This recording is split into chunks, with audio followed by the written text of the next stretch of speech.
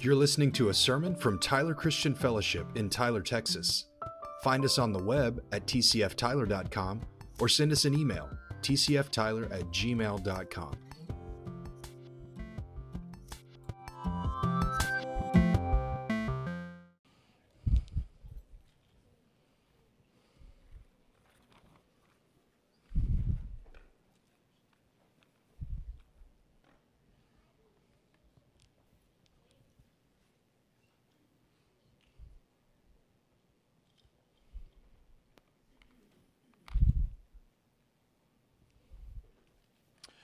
Remind me at the end, okay?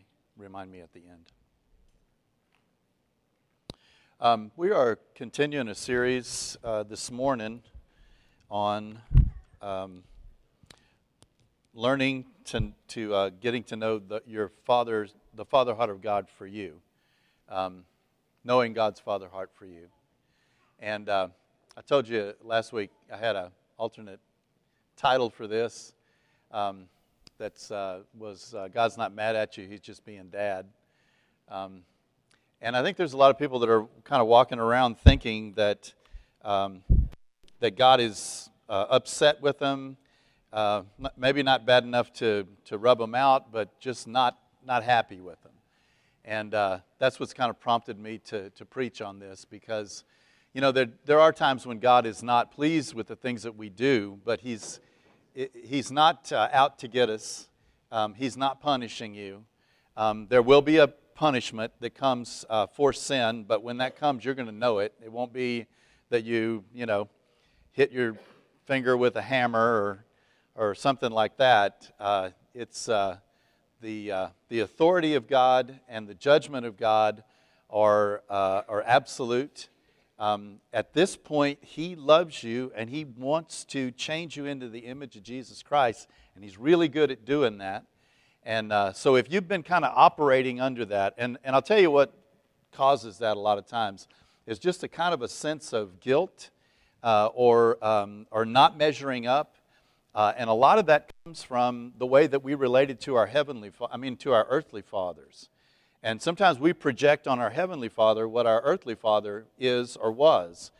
And when you really understand the fatherhood of God, it lets your earthly father off the hook. It takes the pressure off of him, because you don't get your identity from him anymore. You don't get your approval from him anymore. It's great to have an identity and it's great to have his approval, okay? But you're not living for that anymore. It's your Heavenly Father, and He's a perfect Father. And that's what we have to transfer our understanding and our image of who we are and who He is and who we are in Him from the way that we were maybe raised until the way that it is now. And we grow in the understanding of that as we grow in maturity in the Lord. So today, my subject is the fear of the Lord, and I've got two parts to it. And the first, the fear of the Lord and authority. The fear of the Lord and authority.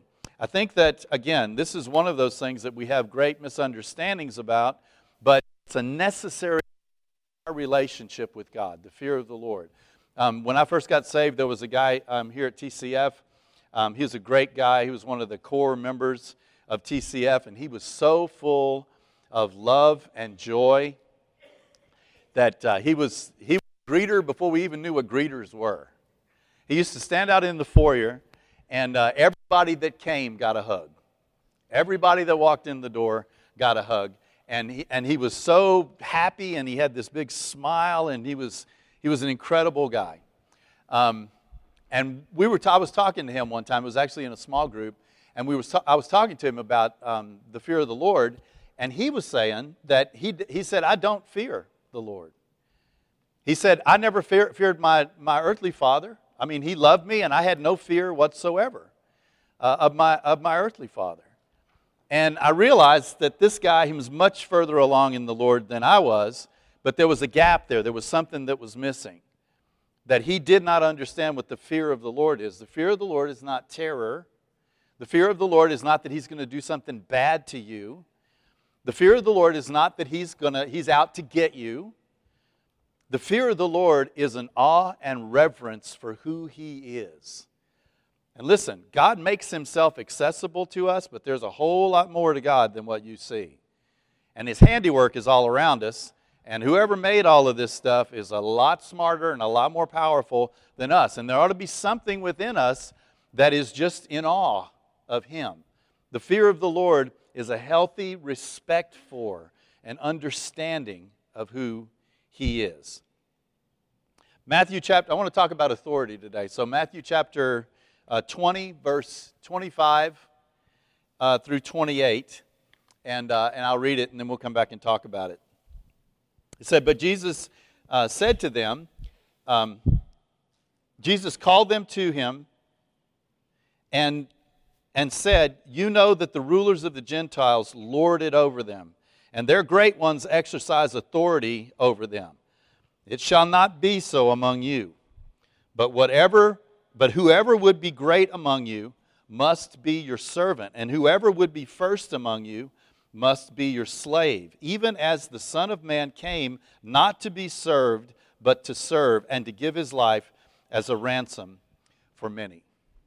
What Jesus is describing here is the contrast, the difference between worldly authority, or the way that the world works, and godly authority, or the kingdom of God. And just like almost everything else that he said about the kingdom of God, it's like not computing. It's not the way we think.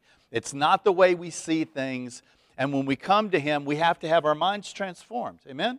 We have to begin to think differently about things. We have to understand the value system of God and the way that he does things. And what Jesus is describing here is the way that God uses his authority and the way that godly authority is manifested and is presented in the world and in the church. And that's the way that it's supposed to work. So I want to start this morning by talking about a famous character that is a great example of who Jesus is talking about here. And he may be talking about this guy. I don't know. He's the guy that was a king when Jesus was born. You remember what the guy's name was? Jesus was born, and the wise men came, and they were telling him that, hey, you know, we're here. We just heard that the king of the Jews has been born. You know, like we would like to see him. And they're thinking the most logical place to go would be the guy in authority, to go to the king, right? That's the absolute worst place to go, right? So they came to him. Remember what his name is? Herod. He's not the only Herod, but he's one of the bad ones. And he called himself Herod the Great. I don't think he's that great. I think she proved that he was not that great. I think he was trying to compensate for his own fear and his own inadequacy, and he was using all of the things that worldly rulers use, all from kings to bosses or teachers or moms or dads. Sometimes, he was using all of the techniques that they used to try to try to establish their authority and make sure that everybody knows who's in charge here. He had a 33-year reign in Israel, and it was troubled all the time. And it was not troubled because of outside pressure. It was troubled because of what was going on in his heart and the way that he ruled and reigned.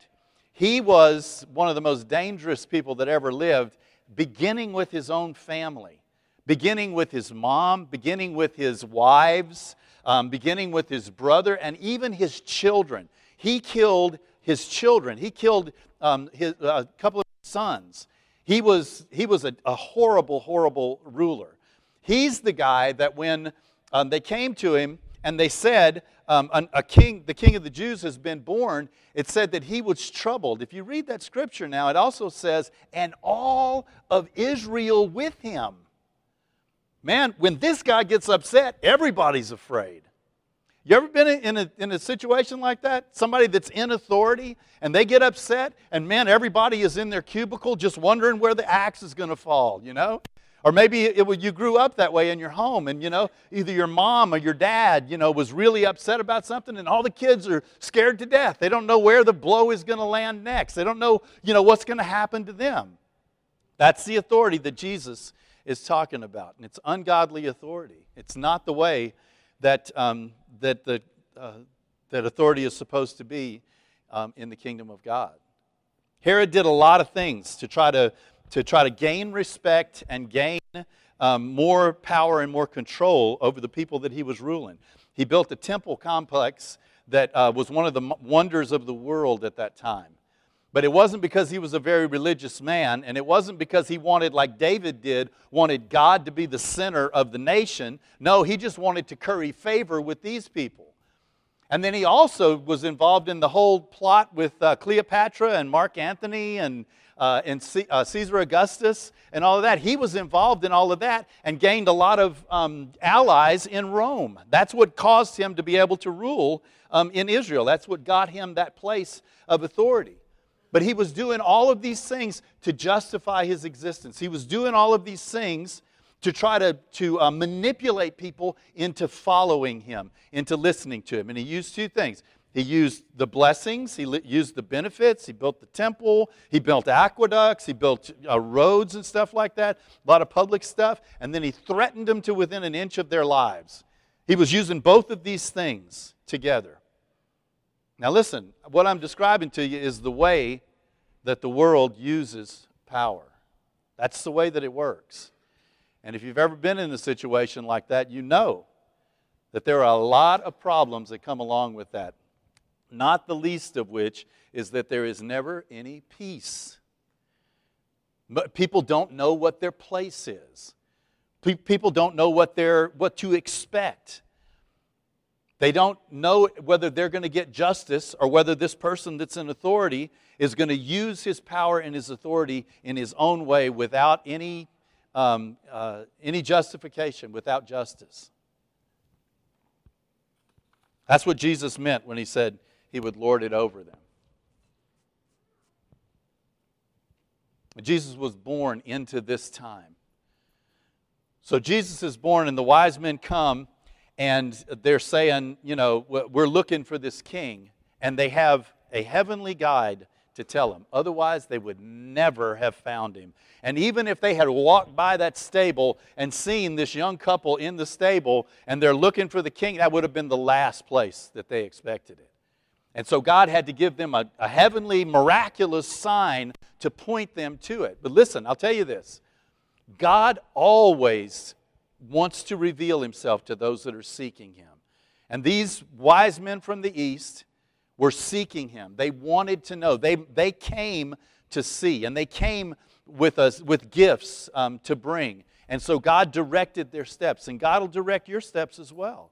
And God will show you that things are not always the way that we think that they are when it comes to authority and when it comes to the king of the kingdom of God. They found him, and then God warned him in a dream not to go back to Herod. And when Herod realized what was going on, listen, if he was secure in his rulership, he would never have had to do any of these things. And I'm sure that on some part of him, there's nothing that probably delighted him in killing little boys. But he felt like he had to. He felt like that his authority was threatened and it was on the line, and he had to do something desperate. And so he sent his soldiers to this little part of Israel and had all of the boys under 2 years of age put to death. You know, these are stories that are not children's stories. We say, you know, Christmas is about children. Christmas is about redemption and the reason why we needed a Savior. And this is an integral part of this whole story, is that God warned Joseph and Mary in a dream. Now just imagine this. I don't know how, he was like somewhere around a year or 2 years old. But Mary had just taken this trip from northern Israel down to Bethlehem, which is about 80, 90 miles, something like that. And now she takes another trip that's about 200 miles to Egypt in order to flee. When Jesus stood before Pilate, Pilate said, ask him if he was a king. And he said, where's your kingdom? Where's your army? And Jesus said, my kingdom is not of this world. He came to establish it in this world. And the way that he's establishing it in this world is with godly authority. So it's really important that we understand godly authority. It's really important that we learn how to relate to godly authority. I've said this many times before, but it's important. It was an important distinction in my life that I grew up and I was taught so much about God and so much about Jesus, and I believed in God and I believed that God, existed. I dabbled in some strange religions, along the way, but it never felt right. It always felt wrong. No matter what I was doing, it always felt bogus. It felt made up, And in the back of my mind, I was, in some ways, just conscious and aware. Maybe you could say haunted, by God. That I realized that there was a real God. And when the opportunity came, when somebody came and began to speak to me with authority, that he knew what he was talking about, and he knew the Scriptures, and he was telling me things about God, I was so hungry to know that. I just wanted to know more about God. And he made it so accessible. He made it accessible to me. And it was like a dream come true for me because that's what I wanted. I lived a life that was in rebellion in so many different ways, but I wanted to be good. I lived in a life that was far from God, but I wanted to be close to God. And when this person came and began to share this with me and live it and invited me into it, man, I was there. That's what I wanted. I wanted to do it. And you know what made a difference in my life? This God that I had believed in, kind of thinking that I'm like doing him a favor. I believe in God. Like that's like, okay, God, I believe that you exist. The Bible says the demons believe that. You're not doing anything special. But when I said, I want you to be the Lord of my life, that's when my life changed dramatically. When I gave him the authority to be the ruler of my life, that's when my life changed dramatically.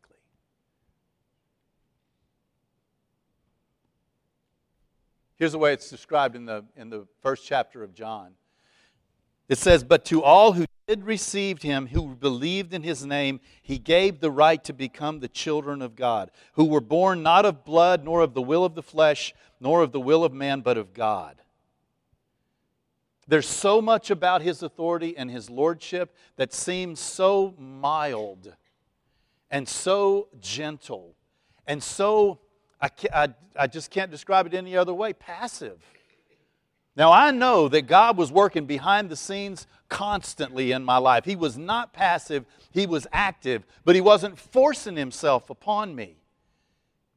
He wasn't forcing me to do anything. He extended his love to me first.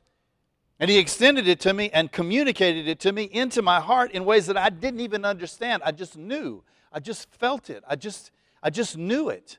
But he also extended it to me through members of the body of Christ, brothers and sisters that just accepted me and loved me. I came into this place not knowing anything, and they treated me like I belonged. I'm like, you have no idea. And they're like, yes, we do.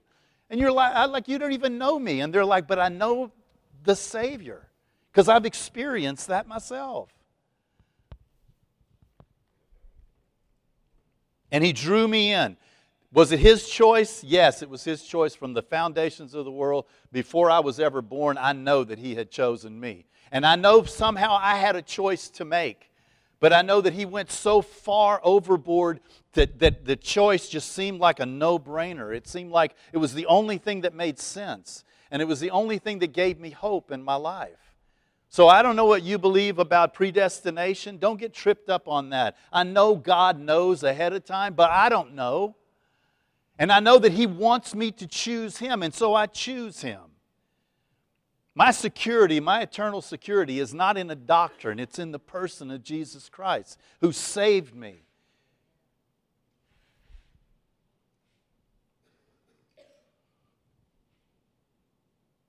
And he wants to teach us how to relate to godly authority. His authority was different than anything that I've ever experienced before. The way that authority works in the kingdom of God, it's by consent. He does not force himself upon you. And I don't know if you're like me, but like there's been times, especially when I was much younger, and I was like, God, make me want you more. God, make me, this. And he's like, that's not love. That's not real authority. He's not going to lord it over you. But I do know this. I know once you've experienced His goodness, and once you've experienced His grace, and once you've begun to walk in His wisdom and not your own wisdom, you want more of it. It hurts, but you want it. When my kids were growing up, when I had kids, I had forgotten how painful childhood was. I mean, every little rite of passage, like chicken pox. I'm like chicken pox. I remember I broke out. I had these red dots all over me. Man, when my son first got chicken pox, it was a scourge. I mean, it was horrible. He had one on his eye. It was everywhere. He was miserable, And it's just like, oh, that's a childhood disease.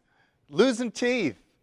Like their teeth fall out, And it's like, I don't know if girls, I know some girls are not like, I know some boys are not like this, but I wanted to grow. And when my baby teeth started coming out, I was happy about it, It was like it hurt, but I was happy about it, And it was like when it started getting a little bit loose, if you pushed on it until it popped, and then you pulled on it till it popped, you could work it loose, And when I came to the Lord, that's what I was doing. I was like, Jesus, push on it. Push on it. I want to grow. I want to go to the next stage. I want to grow up.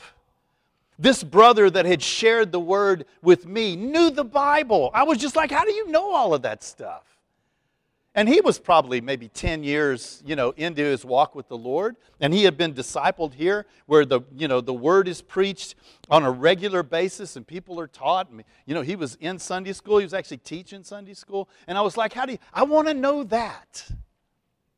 I want to know that. He would lead worship in our Friday night Bible study. And I had a little bit of, musical ability and stuff like that. And there was nothing that I wanted to do with my musical ability more than that. I wanted to be able to lead worship in a small group, and I got the opportunity to do that. And I started spending time in the Word, and I grew in my relationship with the Lord. I grew in my ability to know the will of God and to do the will of God. And the Holy Spirit was working in my life in such a powerful way that the things that used to be impossible to me now were possible.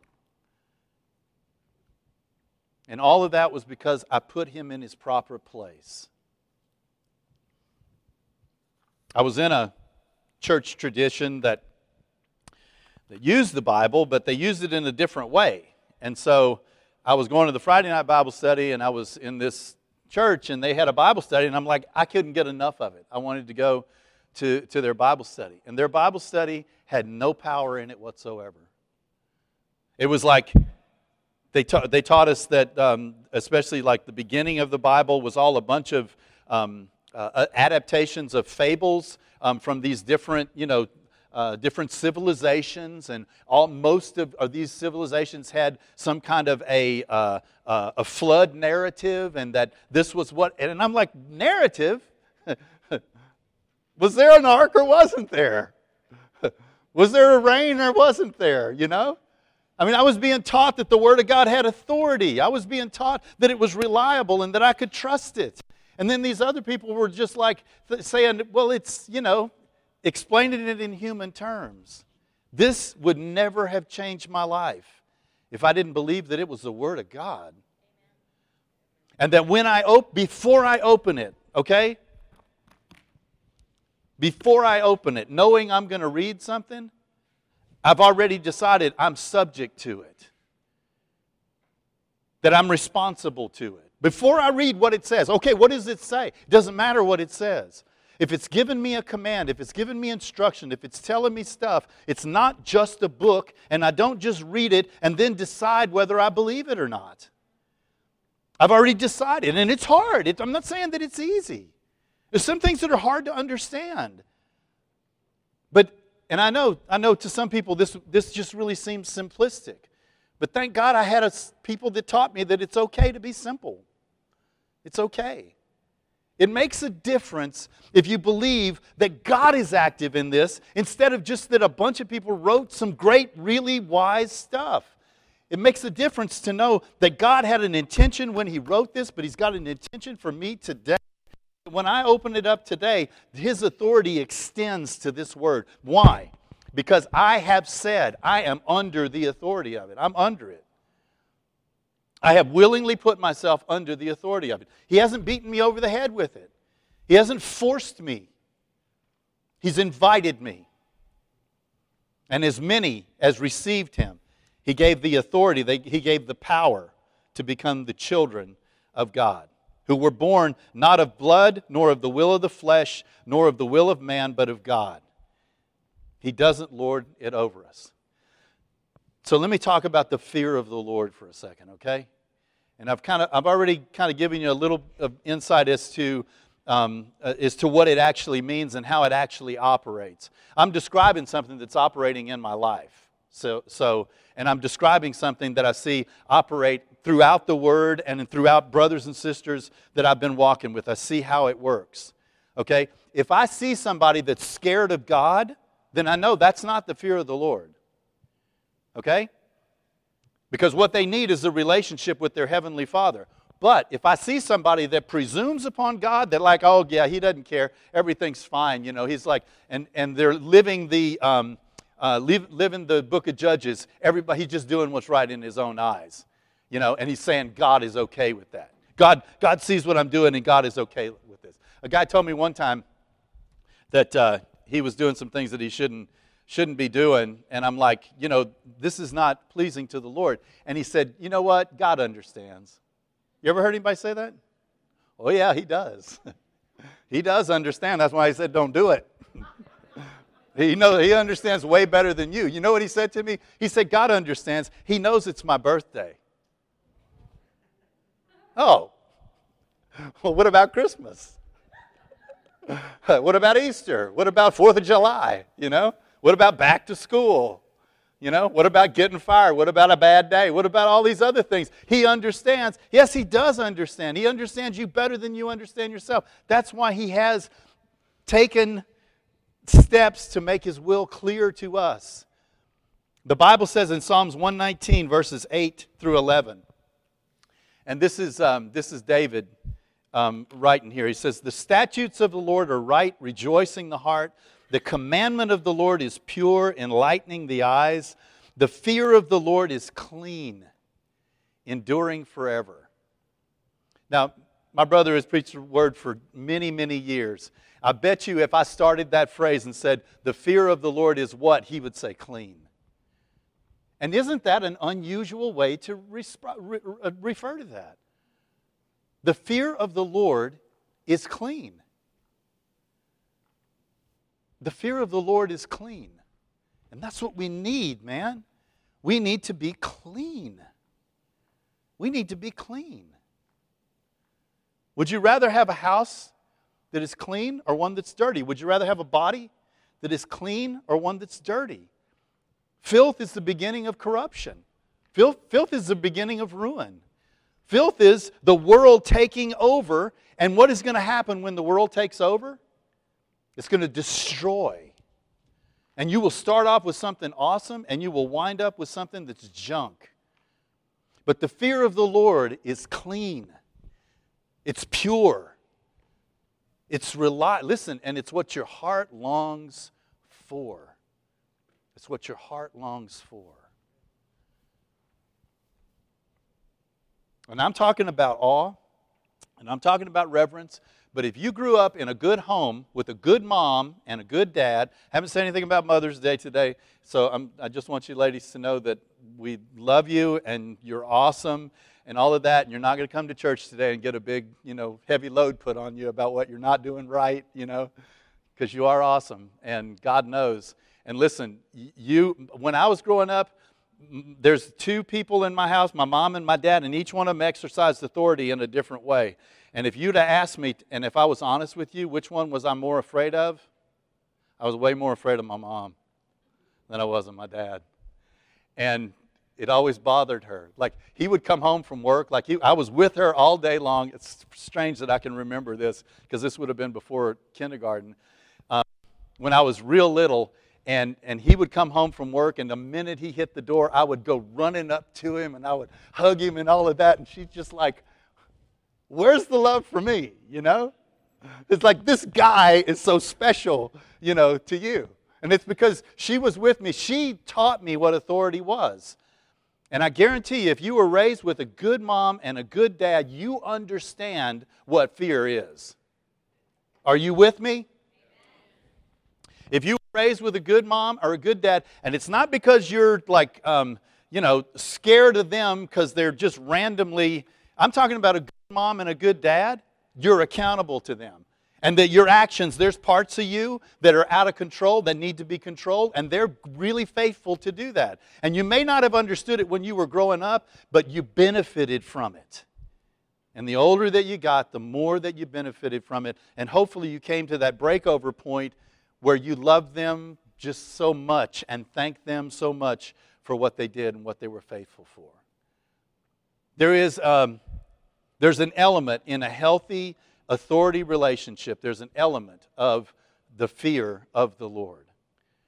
The recognition of the authority that's there, the recognition of your accountability to them, and the recognition of your need to be in right relationship with them. I just want to read a little bit more of this. It says, the fear of the Lord is clean, enduring forever. The judgments of the Lord are true and righteous altogether. More to be desired are they than gold, yea, than much fine gold. Sweeter also than honey and the honeycomb. Moreover, by them thy servant is thy servant warned, and in keeping of them there is great reward. In Philippians chapter 4, verse 19, it says this, that my God shall supply all of your need according to His riches in glory in Christ Jesus. And now unto God and our Father be glory forever and ever. Amen. What Paul is talking about here in Philippians is the way that when we belong to Him, what we have access to in Him. And he's in Psalm 19, he's describing some of those things. He says, the statutes of the Lord, we have access to that. When he says, according to His riches and glory, he's not saying out of His riches and glory. Remember the story of the prodigal son? And how when the prodigal son came back, the father ran to him, put a robe on him, put a ring on his finger. All of that stuff is symbolic of his freedom, that he's not a slave, that he's a son, that he belongs, that he's welcome, that the father is covering up his nakedness, covering up his filth, and that his father is warmly receiving him. And you remember what the older brother said? When he saw all of this going on, he's just like, okay, well, this Johnny-come-lately comes in. He's squandered all your money, and he comes in, and you treat him like this. And the father says to him, he says, what does he say to the older brother? He says, what?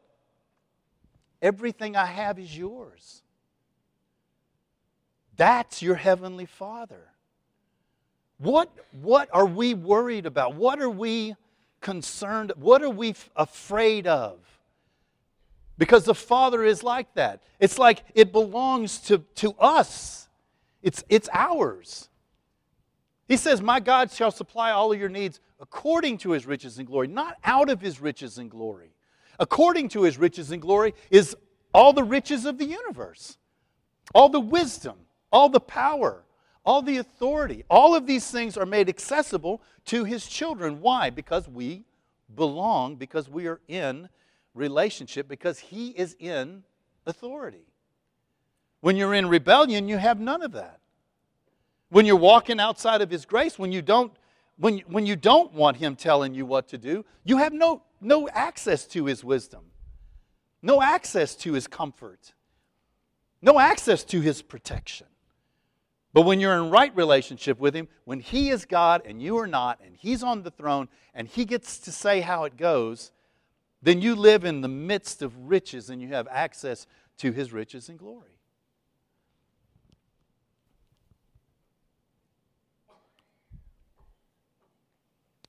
I'm going to give you three things that we do, or that God does, that demonstrates His authority.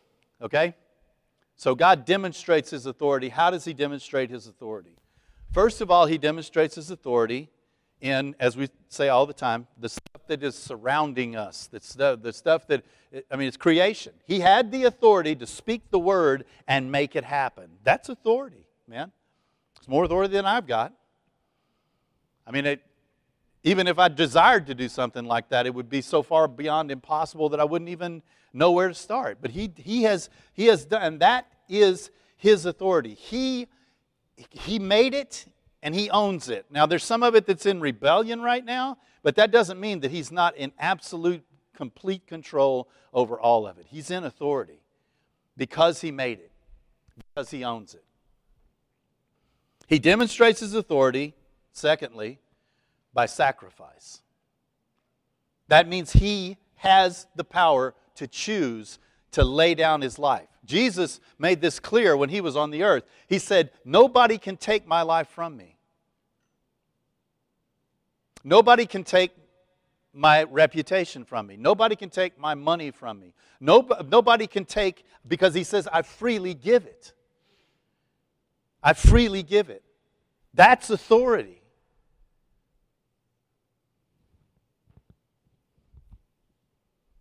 You say you want to be great in the kingdom of God? That's the key. That's how it happens. And it doesn't happen any other way. Is when you lay down your life, you take it up again. And I can tell you that this is a big thing. It is a big thing. Because Jesus was overhearing it from His disciples constantly. Who's going to be the greatest in the kingdom of God? I'm going to be the greatest in the kingdom of God. At one point, one of the guys' Jewish mother went to Jesus and said, "I want you to do whatever I ask you to do." Doesn't that sound like a mother? "I want you to do whatever I ask you to do for my sons. I want one of them to sit on your left hand, and I want one of them to sit on your right hand." And all the other disciples were really upset about this. Like, "Oh, she's going to go and pull some strings, and she's going to put them on the side thrones. We were arguing about the side throne. We haven't decided about the side thrones yet." And Jesus said, can they undergo the baptism that I'm going to undergo? Can they drink of the cup that I'm going to drink of? Because you know what it meant. If you want to sit on His left and you want to sit on His right, I'm not telling you that ambition is wrong. But the way that that's going to happen is through sacrifice. That's the only way that it's going to happen. And Jesus said, are they able to do that? Will they lay down their lives like I lay down my life? If you want to be great in the kingdom of God, this is the only way it happens. It doesn't happen any other way. And there's a lot of people that have ambitions of being great in the kingdom of God, and they can't even manage their own lives. They can't even lay down their own lives. And if they can't do that, they can't rule in the kingdom of God. God won't give them authority in the kingdom of God, ultimately. Whatever authority they get is going to be bad for them and bad for other people if they cannot do it in a sacrificial way. Because that's the way that it happens in this kingdom that He has set up. He shows His authority. He demonstrates His authority by sacrifice. He demonstrates His authority by rules, by telling people what to do. And He gets to do that. When it says the fear of the Lord is clean, He almost immediately begins talking about the Word, talking about the law, talking about the statutes, that God knows how to do things right. And Israel throughout the years always drifted away. And if you read the book of Ezra and the book of Nehemiah, when they finally found the book, the Bible of their day, when they finally found the scrolls where God had said, "This is what I want you to do, and don't ever do this," they rent their clothes. They covered themselves with sackcloth, with ashes. And why? Because they said, "We've been doing all of these things wrong.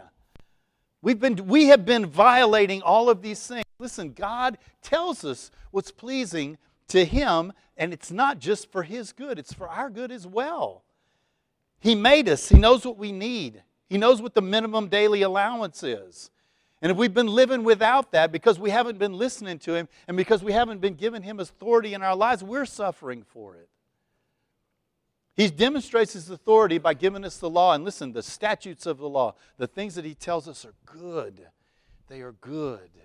They are not bad. Jesus said, "Take my yoke upon you and learn of me." He says, "My yoke is easy and my burden is light." And I can tell you, there's been times in my life when it has been hard to serve the Lord. The only thing that keeps my feet on the paths of righteousness is to know that the other ways are even harder. Because life is hard. But that's my only hope. I would rather do this hard thing than do those other things that apparently seem to be so much easier and end up leading me straight to a horrible life and terrible relationships and unfulfilled desires. Yes, his burden is easy. And the other part about that is that His burden is easy because He's lifting the weight. He's carrying the weight. I'm in the yoke with Him. I'm not doing this all by myself. He's bearing the greater weight. He bears the greater weight.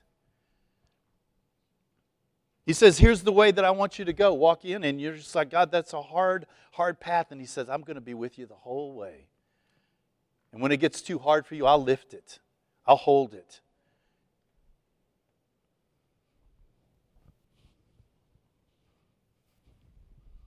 And the last one, the way He demonstrates His authority is love. And if you're a parent, or if you're a boss, or if you're leading any organization, or if you're a Little League coach, or Little League soccer coach, or whatever, I'm telling you, the key to effective leadership is love. The key to effective leadership is love.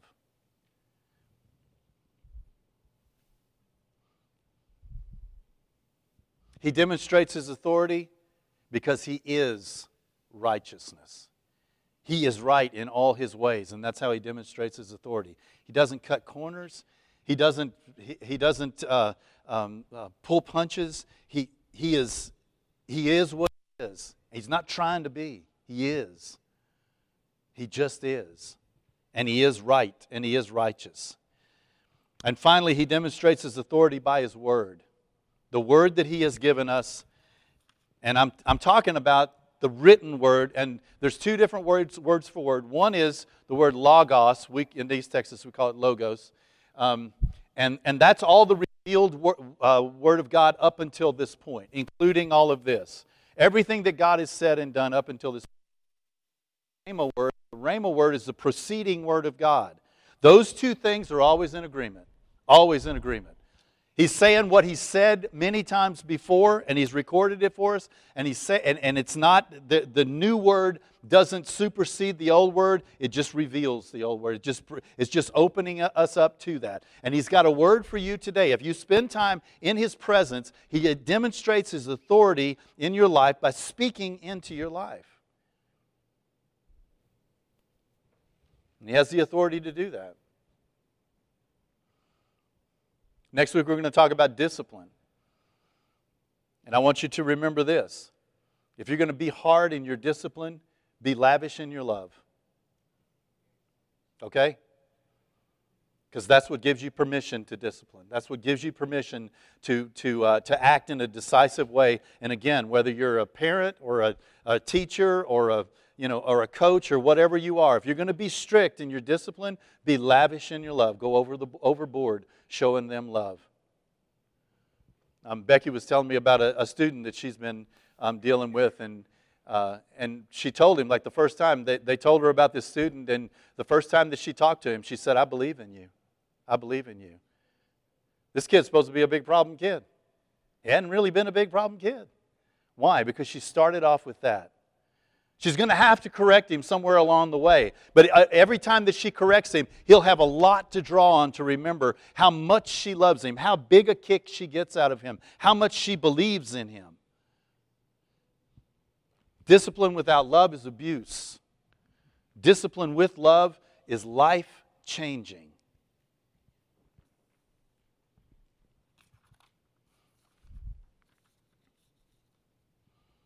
And here's the way that we rightly relate to Him.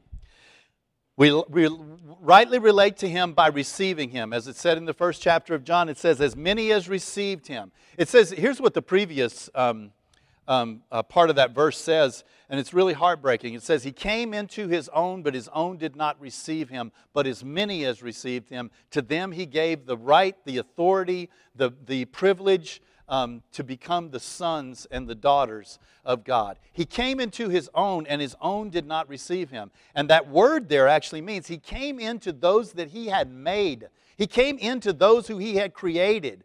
He came into the world full of people that He Himself had created. And listen, every single human being is carefully built of God. It's a miracle that a baby is born. The way our cardiologist told us one time how the heart is formed. And at one point, this has been in the news lately about the beating heart. Before that heart is formed, there are tissue that just float around in there. And they attach and they become the chambers of the heart. A cardiologist told me that. He said it's a miracle every time a person is born. Every human that is born is a miracle. He came into His own. And He came into His own nation of Israel. He came into His own people of Israel. He came into a nation that He had created out of the surrounding nations. They were not a nation. And He created a nation, and He came into His own, and His own did not receive Him. Heartbreaking. And what was His response? To destroy them all? No. He said some of them are going to get it. And as many as did, all they had to cry out, like we cried out in worship this morning, is just call Him Abba, call Him Father. Give Him His place. Put Him in His proper place and call Him what He is and say what He is in your life. Willingly, He adopts us. But listen, we have to submit to Him too. We have to make a choice too. And as many as do that, they become the children of God. So the first way that we relate to His authority is to receive Him. The next way that we relate to His authority is to know Him. To know Him. To grow in our understanding of Him. There's a whole lot of misinformation out there. There's a lot of misinformation in the church too, sometimes. But He is good at teaching His children who He is. You dig into the Word. You spend time in prayer. You seek His face. And He says He will reveal Himself to you. He delights in doing that. The way that we submit to His authority is by knowing Him, knowing His Word, being filled with His Spirit, and delighting ourselves in that. Listen, you were created with certain gifts in your life, but you were also endowed with certain gifts. And those gifts are the gifts of the Holy Spirit. Some of those things you were born with, God's going to be able to use. But He's got lots more for you to do that you can't do in your natural strength. That you need the power of the Holy Spirit. You need the gifts of the Holy Spirit operating in your life. And I'm not just talking about, healing the sick and raising the dead. I'm talking about raising kids, I'm talking about being a good husband. You need the gift. Seriously, man. You need the gifts of the Holy Spirit to be a good husband. Right? Amen. All the guys said, right? And the wives too. Right? To be a good mom.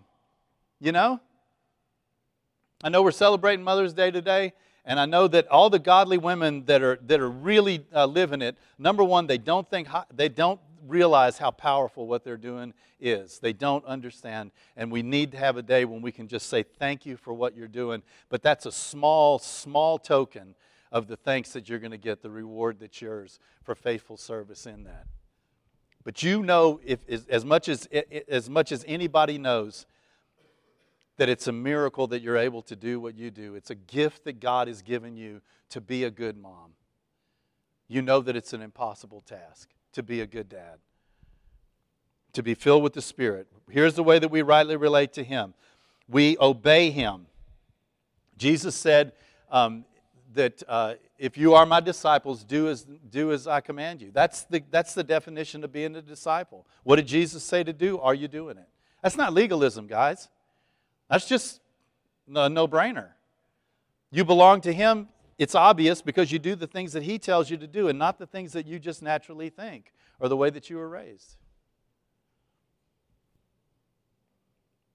And the last one is we relate to Him rightly by submitting to His authority.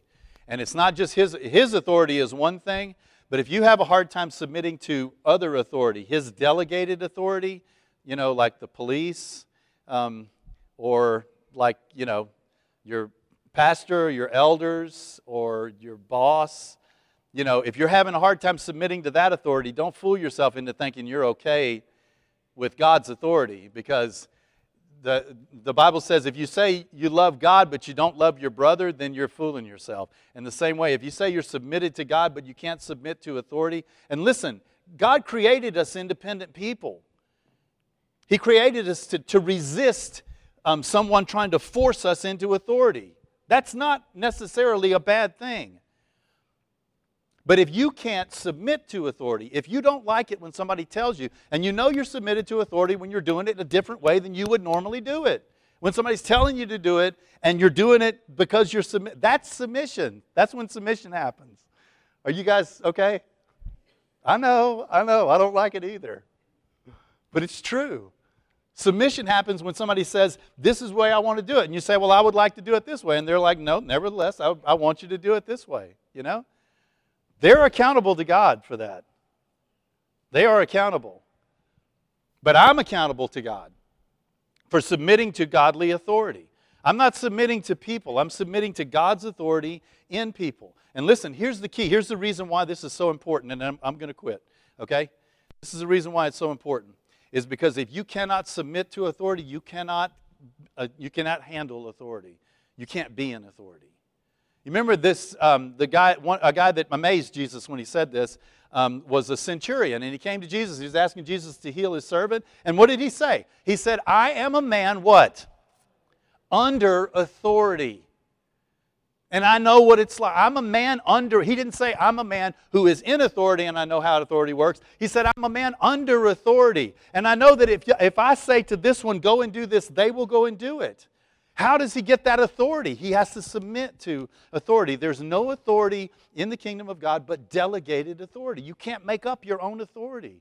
And the only way that you're going to get more authority is by being faithful with what God has given you and submitting to that and growing in that. That's the only way that it happens.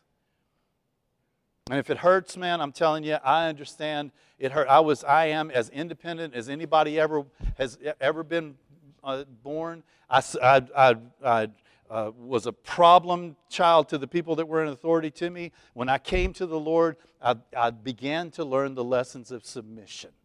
And I began to learn the blessings of submission. And if your relationships are troubled, or if you're having, that's between you and the Lord probably. Even though you're thinking that it's this person, it's probably something that you need to bring to the Lord and submit to Him. As we close today, at the beginning of the service, while we were worshiping, Helen Clark had a word from the Lord, and I really felt like it was now would be a good time to share it. So let's give her a welcome this morning as she comes.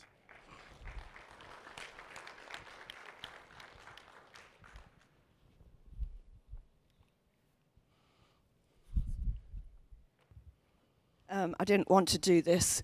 It's a bit like Joe was talking about authority, and God loves us so much that He corrects us. So even though this is harsh, this is because of we need restitution, and you're in a place that you're loved. So this is a good place to be restored. The word that came to Jeremiah from the Lord, saying, "Stand in the gate of the Lord's house and proclaim there this word, and say, hear the word of the Lord, all you of Judah, who enter by these gates to worship the Lord. Thus says the Lord of hosts, the God of Israel, amend your ways and your deeds, and I will let you dwell in this place. Do not trust in deceptive words, saying, this is the temple of the Lord, the temple of the Lord, the temple of the Lord. For if you truly amend your ways and your deeds, if you truly practice justice between a man and his neighbor, if you do not oppress the alien, the orphan, or the widow, and do not shed innocent blood in this place, nor walk after other gods to your own ruin, then I will let you dwell in this place, in the land that I gave to your fathers forever and ever. Behold, you're trusting in deceptive words to no avail. Will you steal, murder, and commit adultery, and swear falsely, and offer sacrifices to Baal, and walk after other gods that you have not known, then come and stand before me in this house, which is called by my name, and say, we are delivered, that you may do all these abominations. Has this house, which is called by name, become a den of robbers in your sight? Behold, I, even I, have seen it, declares the Lord. There's a lot of stuff that goes on in our lives, and I don't know what's going on in yours, but I know that I have dealt with unforgiveness before. Whatever it is that is holding you back, He loves you. We love you. Joe loves you. This is a time for you to be restored. Don't leave without receiving that gift. Amen.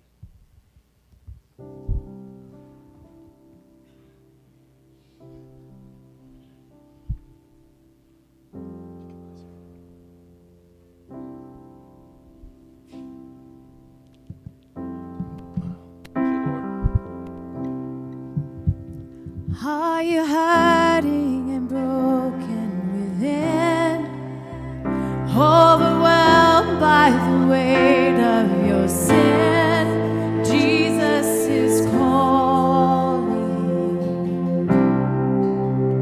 Have you come to the end of yourself?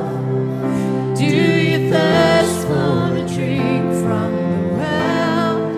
Jesus is calling. Come to the altar. The Father's arms are open wide. Forgiveness was brought with the precious blood of Jesus Christ.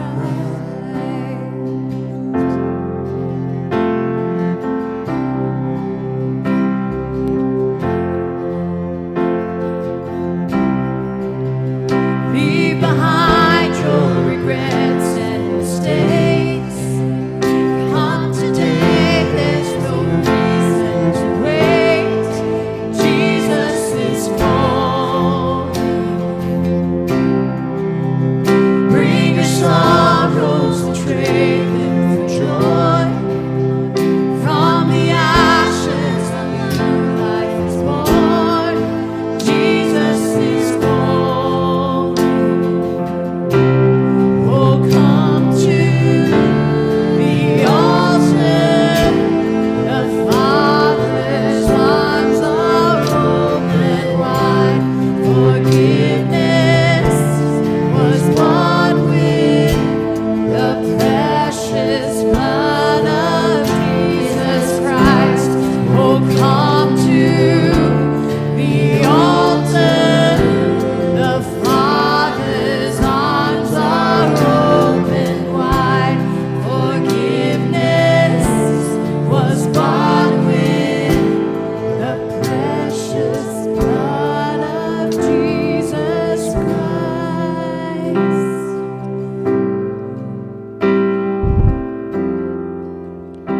Please just stand together today. And I want us to stand just as a way to not indicate that we're ready to leave, but to indicate that we're ready to respond to the Lord. Stand ready. The Holy Spirit is prompting you. Don't hold back. Don't put it off. He rarely speaks a word to us like that.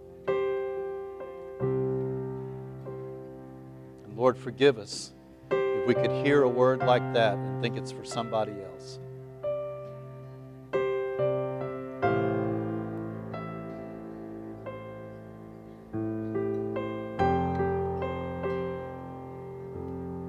And oh, what a Savior! Isn't He wonderful? Sing hallelujah! Christ is risen.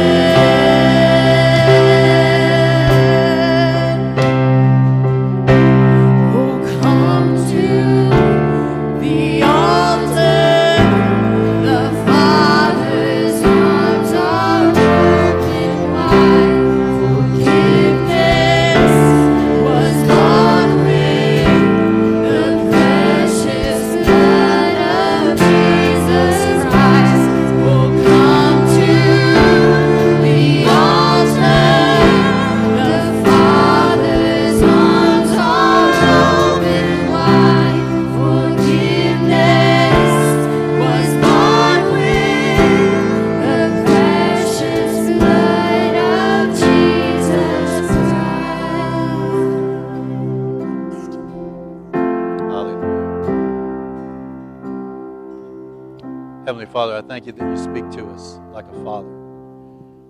I thank you, Lord, that you're not mad. You're just being dad. If there was no hope of redemption, you would not speak to us of it. But you are entreating us, Lord, because you look on the heart. You don't look on the outside, Lord. You look on the heart. And I thank you that your intention toward us is kind and is redemptive.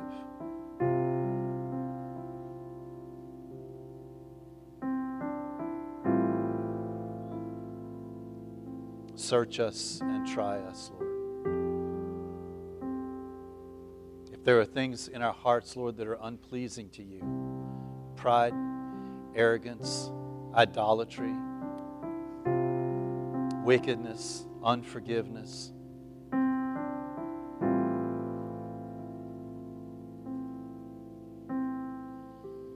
we may have justification for all of it, Lord.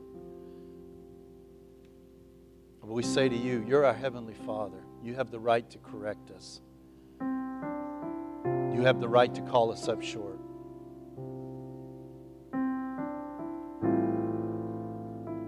We don't want our own way, Lord.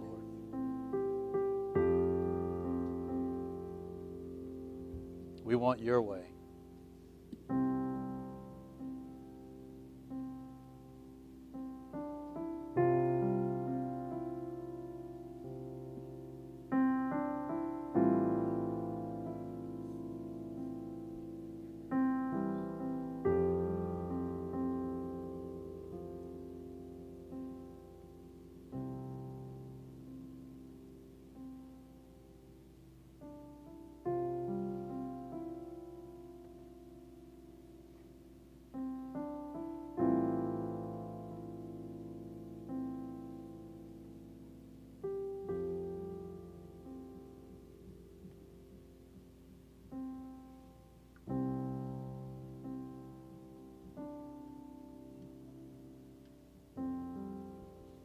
Thank you, Lord.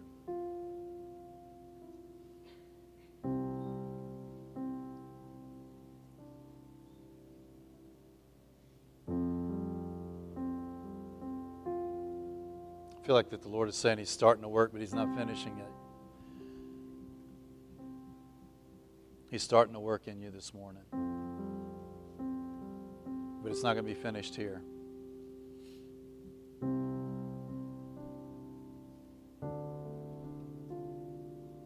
He wants to get you alone with Him. He wants to get you alone.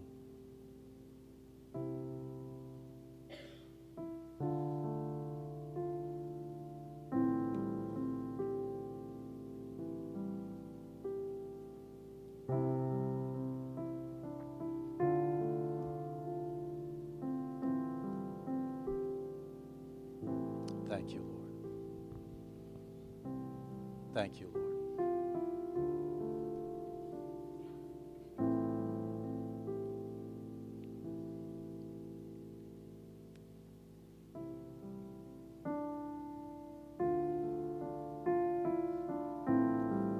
Heavenly Father, I thank you that you are our Father, that you relate to us that way, Lord.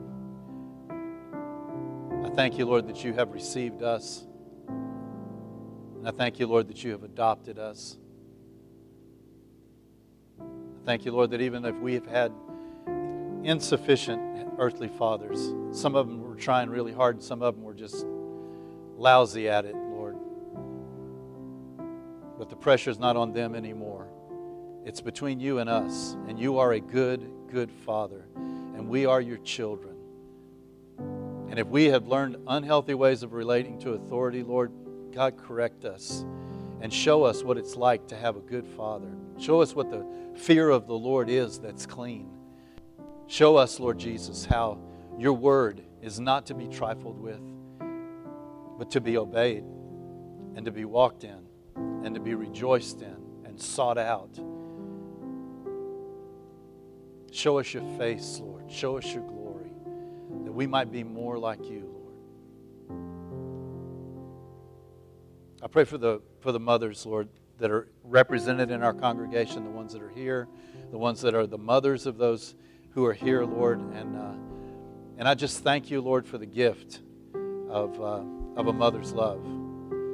I thank you, Lord Jesus, that just like fathers, Lord, they're not perfect, but that you use them, Lord. And I thank you for that. I pray that today would be a day, Lord, that they would hear the blessing of the Lord and the commendation of the Lord. And more than anything, that they would hear you say that you will always be with them. If they've made mistakes, Lord, you can forgive them, and that you're going to make up the difference, Lord. But God, that your grace is toward them, Lord. That they stand in a holy place, Lord. They stand in a holy, holy place, Lord. And I pray that you would bless them, Lord. I thank you for the families, the homes, Lord, that are here, the legacies, Lord, that are being handed down from one generation to another, Lord Jesus. And for some of them, Lord, this is the first generation. For some of them, Lord, this is the fourth or fifth or 10th generation.